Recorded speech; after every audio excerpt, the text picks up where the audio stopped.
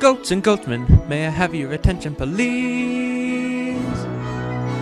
Do you wake every morning in shame and despair to discover your pillow is covered with fur? Or not should be there? Well, goats and goats, from now on you can wake up at ease. You need never again have a worry or care. I will show you a miracle, marvelous, rare. Goats, you are about to see something what rose from the dead.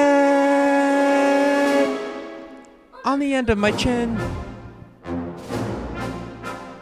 'twas Xavier's miracle elixir. That's what did the trick, sir. True, sir, true.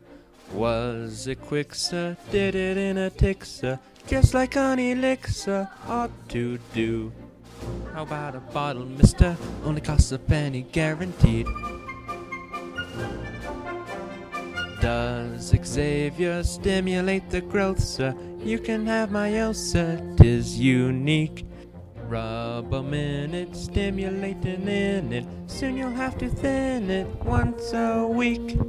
Pardon me, ma'am, what's that awful stench? Are we standing near an open trench? Are we standing near an open trench? By Xavier's miracle elixir, anything will slick, sir. Suits, brass curls.